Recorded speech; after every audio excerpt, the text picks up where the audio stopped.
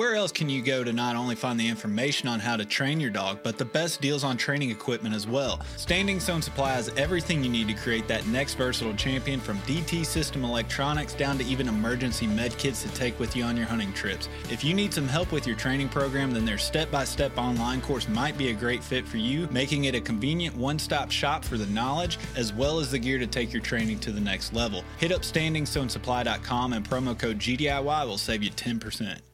As someone who constantly travels to new locations out of state to hunt, I have to rely on map scouting before I even get in the truck. Onyx Hunt Maps makes it super easy for me to plan out my trips as well as track my success while on the trip. The offline maps, along with the tracking feature and ability to add pictures to my waypoints, means I can always reference old trips and hunts to better prepare for the next. When planning your next hunt, be sure to use OnX to put you and your dog in the best situation you can. Use code GDIY20 at checkout to save 20% and know where you stand with OnX.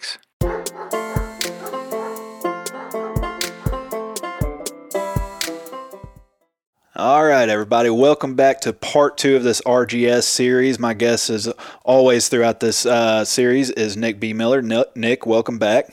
Yeah, hey Nick, good to be with you again. Yeah, so I don't know about you, but I got a pretty good response from the intro to this series that we're doing that we put out last month. I got a pretty good response from a lot of people. I don't know what kind of feedback you got from everybody, but there's a lot of excited people on my end.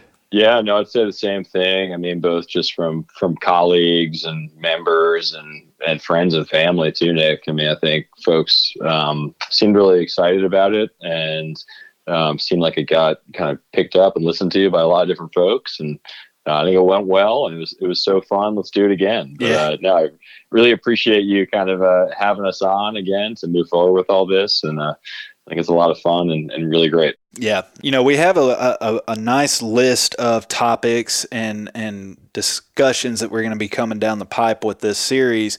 But I thought something that me and you were on the same page with that we both thought was important was to go ahead and start off on the right foot with definitions of common terms, the players in the game, everything that kind of encompasses what we're going to be talking about over the next few months in this series. We wanted to give just a quick kind of synopsis of those terms and what they actually mean so people don't have to stop and go look them up to follow along what we're doing.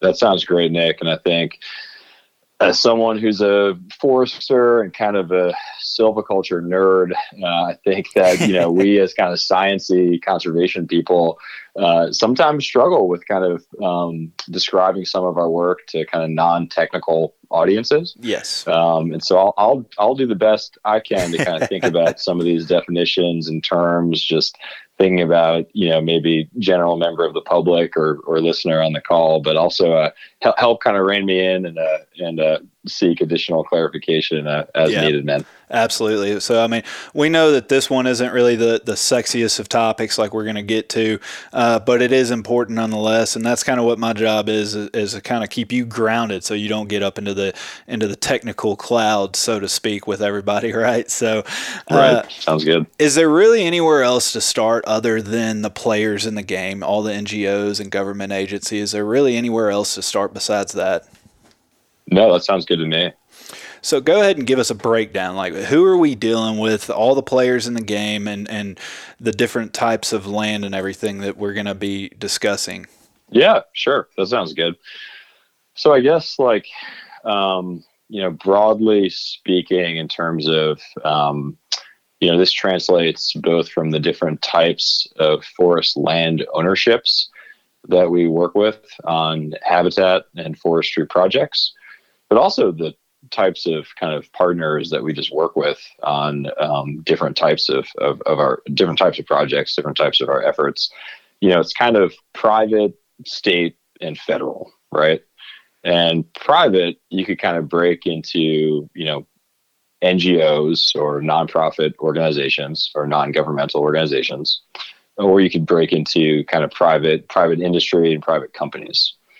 And so kind of in the NGO nonprofit space, we work really with a lot of different groups in a lot of different ways. And, part of that kind of focus of our new model of working forests is really kind of building out and taking to the next level some of the existing partnerships that we had with other conservation organizations over the years, but also build new partnerships, identify new kind of strategic opportunities to work together with like-minded groups to really be able to do more together than any of our organizations could kind of on their own. And so, right now here in the Southern Appalachians, we've got really strong relationships and partnerships with a lot of other conservation organizations, including kind of the more, very similar kind of game species conservation orgs, like the Rocky Mountain Elk Foundation,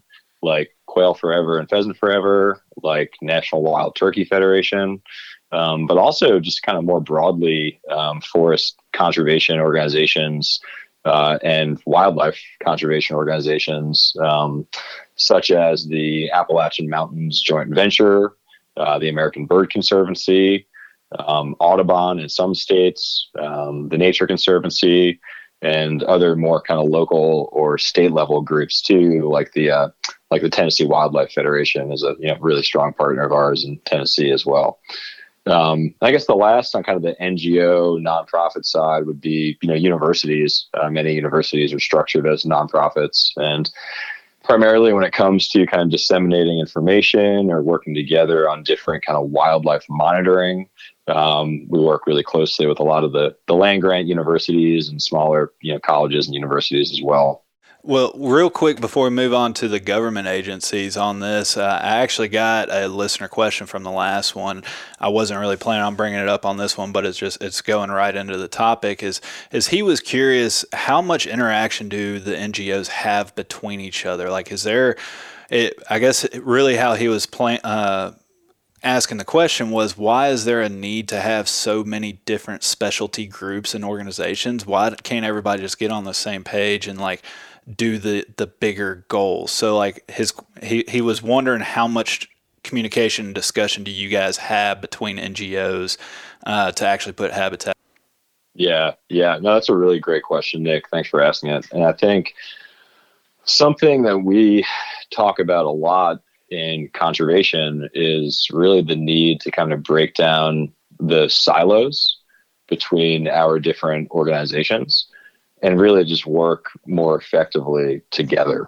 And so I'll give you some examples of that. So we right now in Tennessee and Kentucky are managing a pretty big multi-year, multi-partner, multi-state forest restoration and habitat restoration project. So it's funded through the National Fish and Wildlife Foundation, which is a private foundation that administers both federal and private funds. So they're funding Ruffed Grouse Society, but we're working with 10 to 15 different organizations and agencies on that project, including some of those ones I just mentioned, and all the state agencies and federal partners as well. And we are kind of through that grant and that funding source, administering other funding to other partners through subawards to help support some of their staff and some of their efforts to be involved in the project, to help move things forward in a really collaborative, effective way. And so I just hosted our quarterly call for that group this morning, which had a lot of these entities I just mentioned, TNC, the Appalachian Mountains Joint Venture, the state agencies, the U.S. Forest Service. We're all on that call, and we're having quarterly calls to really check in about project activities, about progress, about timelines, about budgets, to really work effectively together as a group. And so we've got a few other iterations of these kind of multi-partner, multi-state, multi-year projects that kind of gel everything together. But I guess I'll say kind of beyond just kind of individual funded projects, you're totally right. There's a need for all of our organizations and all of our agencies to really, be true to our own missions, but really recognize that our missions often really overlap a lot. Yeah. And that sometimes kind of the silos that we put ourselves in or the camps we put ourselves in can actually be really counterproductive just to be able to get the habitat on the ground to get more work moving forward. So we're actively trying to break down those silos and work with a lot of different folks. And I'll tell you this, that can be as kind of informal as just kind of handshake agreements of working together or working through these funded projects. Or with a lot of our partners, we have actual formal MOUs, memorandums of understanding, that kind of lay out how we work together. We have quarterly calls with them to check in about progress. An example of that, Nick, is with the Congressional Sportsmen's Foundation. So we have a national kind of overarching MOU with CSF, with Congressional Sportsmen's Foundation, to collaborate with them on policy work and on some advocacy work and some communication work. And, we're checking in regularly with them about progress on that and how we can better realize that MOU to serve each other's kind of mutual interests. Yeah, no, that's awesome. And man, I had like 500 questions come up into my brain during all that, but we're going to move on because I know that, the topics that we have coming down the map, like all this is going to come back up and we're going to be able to kind of discuss this in more detail and more thoroughly.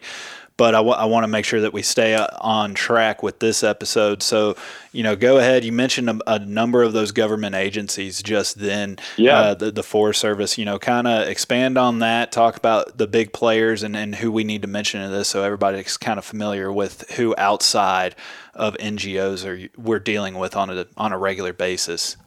Yep. Yeah, that sounds great, Nick. So, so on the state level, we're primarily working with state wildlife agencies and state forestry agencies, right? So every state has a forestry agency and a wildlife agency. In Tennessee, it's the Tennessee Wildlife Resources Agency and the Tennessee Division of Forestry.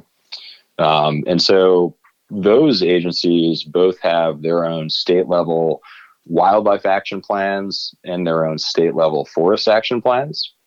And one of our primary roles as a conservation partner is to help those agencies implement the objectives from their state level action plans. So that's one of our big goals with them. On the federal side, at least here in the Southern Appalachians, we're primarily working with the U.S. Forest Service and also the Natural Resources Conservation Service, or NRCS. And so those are the two major USDA federal agencies that kind of work in our region. The U.S. Fish and Wildlife Service doesn't really have any land in the Southern Appalachians, so we coordinate with them on a couple of projects. But when it comes to actual habitat work, we have a pretty large national forest ownership here in the Southern Appalachians, right? And these are multiple use forests that are managed for diverse goods and services, including, wildlife habitat and forest health. And so that's kind of where we're working with them largely, is to help them with their capacity to get more work done on their national forest lands that they own and manage. NRCS is interesting because they are a private lands focused federal agency.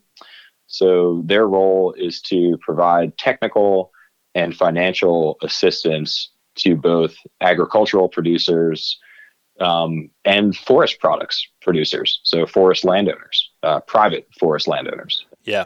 I've actually used them myself here on my private property with EQIP funding and habitat management. So for private lands, like that's probably the first place to go check if you have private lands, and then, obviously talk to the biologists and stuff and get a plan going. But I'm familiar with them. I like them so far.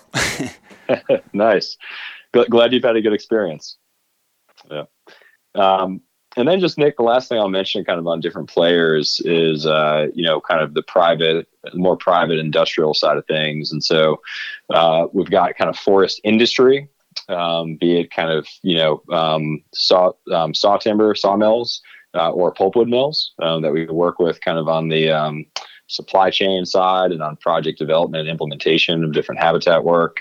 And then we also have a decent amount of actual industrial ownership in the Southern Appalachians, primarily in kind of Eastern Kentucky and some in Southwest Virginia. So these are kind of timberland investment organizations that manage land as a financial investment, but also there's some potential for partnering with them to help focus some of their management kind of on habitat projects in the right places too. Well, let's move on into some of the other like types of funding agreements, arrangements to really kind of get some projects up and going. Your grants, your stewardship agreements, stuff like that. Kind of give us a quick checkbox, and you can keep this one light because we are going to have an entire episode on grants and stewardships. Just keeping it kind of light. Part of what we do kind of under the umbrella of the new model as forest conservation directors is we're kind of the network architects of our regions, right? And so for me, it's the Southern Appalachian region, the mountain regions of 6 states down here. And part of what I do kind of on the project development, business development side is I pursue different partnerships and funding sources to support our program and to hire more foresters to go create more habitat. And so that includes kind of state and federal grants.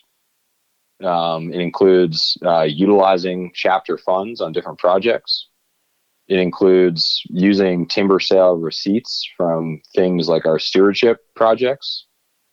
It includes kind of, forestry and wildlife agreements through NRCS, allocated through Farm Bill funding.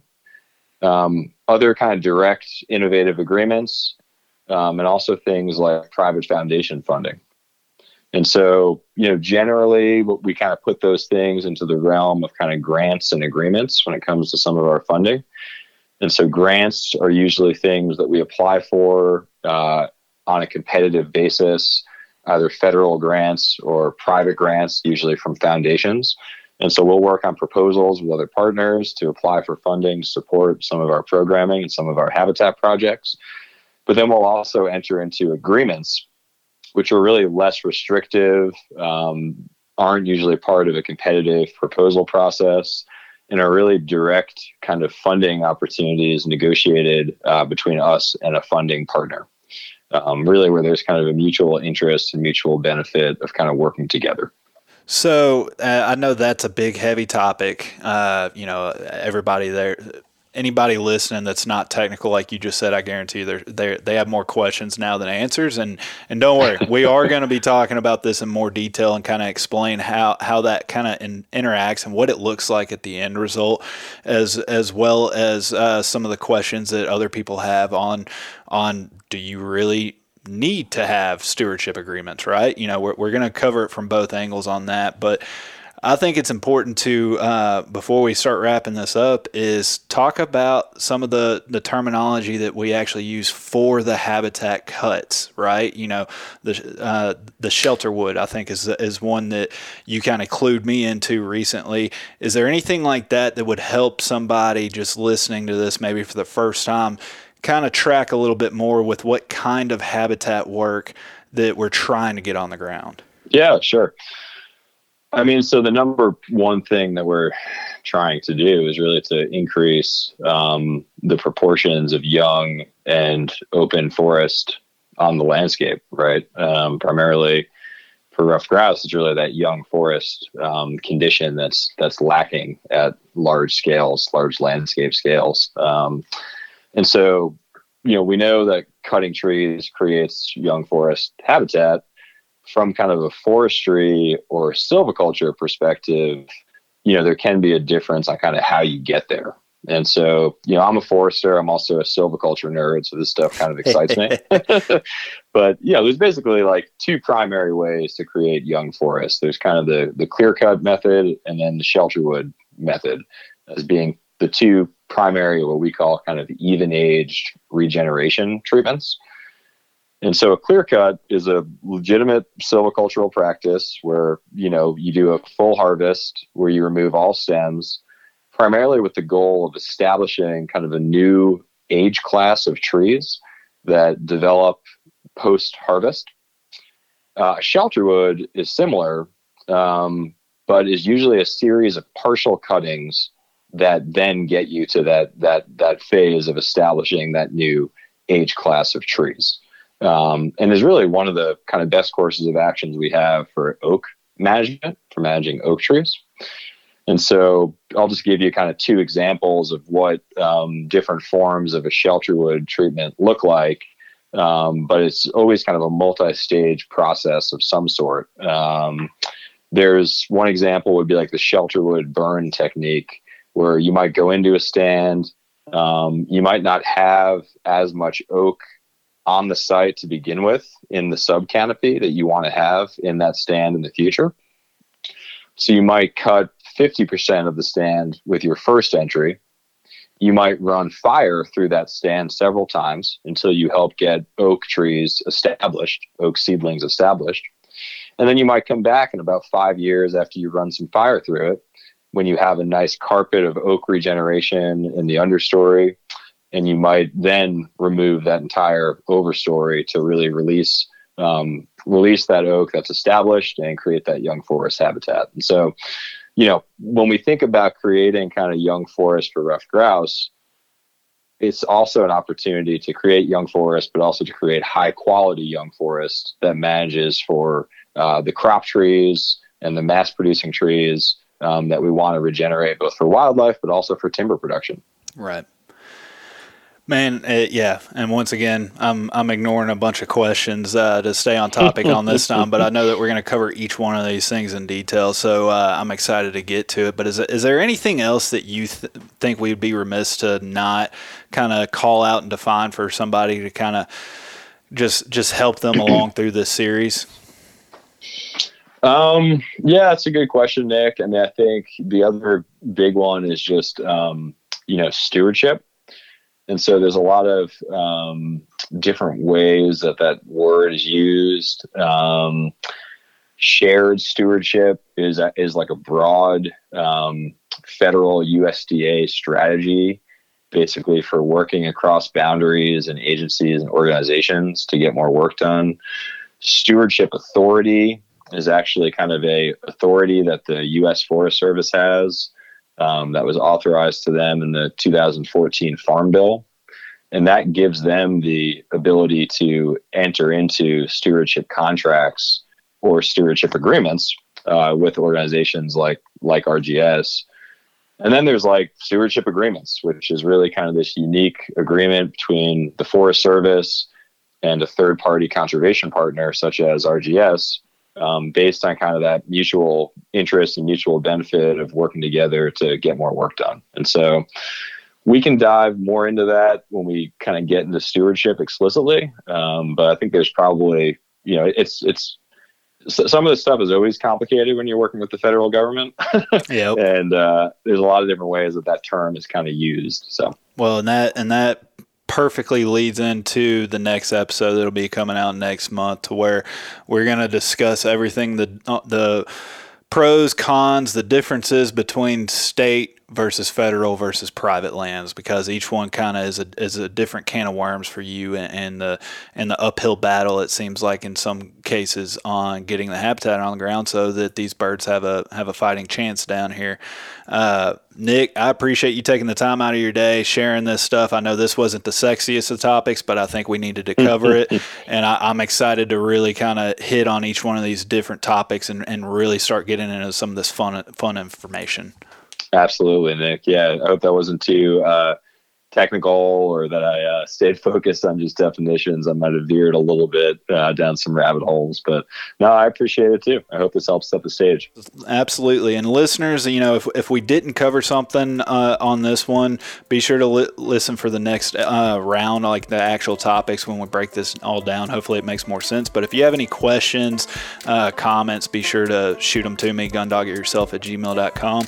And Nick, until next time, I appreciate it. Yeah, thanks so much, Nick. Appreciate you.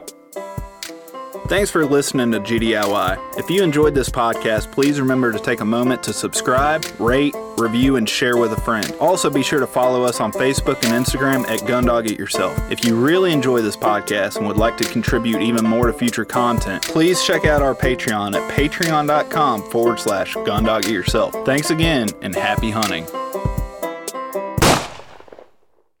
Everyone seems to have the same questions or concerns when they start trying to decide which kennel to purchase for their vehicle. Perhaps it's time to stop asking all the questions and just design the perfect setup that meets your exact needs. B-Pro Kennel specializes in designing and fabricating custom Premier dog boxes handcrafted right here in the USA from high-grade, lightweight aluminum. They'll get you set up with the size dimensions, lighting, storage, battery boxes with solar charging, and anything else you can dream of. Stop stressing over buying the wrong setup just to have to replace it again in a year. Go ahead and check out bprokennels.com and get exactly what you want. If you're considering changing your dog's food soon, then be sure to check out Eukanuba Pro Performance. Their science-backed formulas are designed to take your dog to the next level of performance. They also now have the new puppy formula to help your pup start strong and live active. When looking at all the different food options, remember Eukanuba to help power their ultimate performance. Hey, what's going on, everybody? It's Bob from Lone Ducks Gun Dog Chronicles podcast. I hope you just enjoyed the episode you just listened to. And if you did, I think you'll enjoy hopping on ours. We've got professional retriever trainers and upland bird dog trainers from across the country and world sharing their tips and tricks and great stories to help you and your dog get ready for the season. We'll see you there.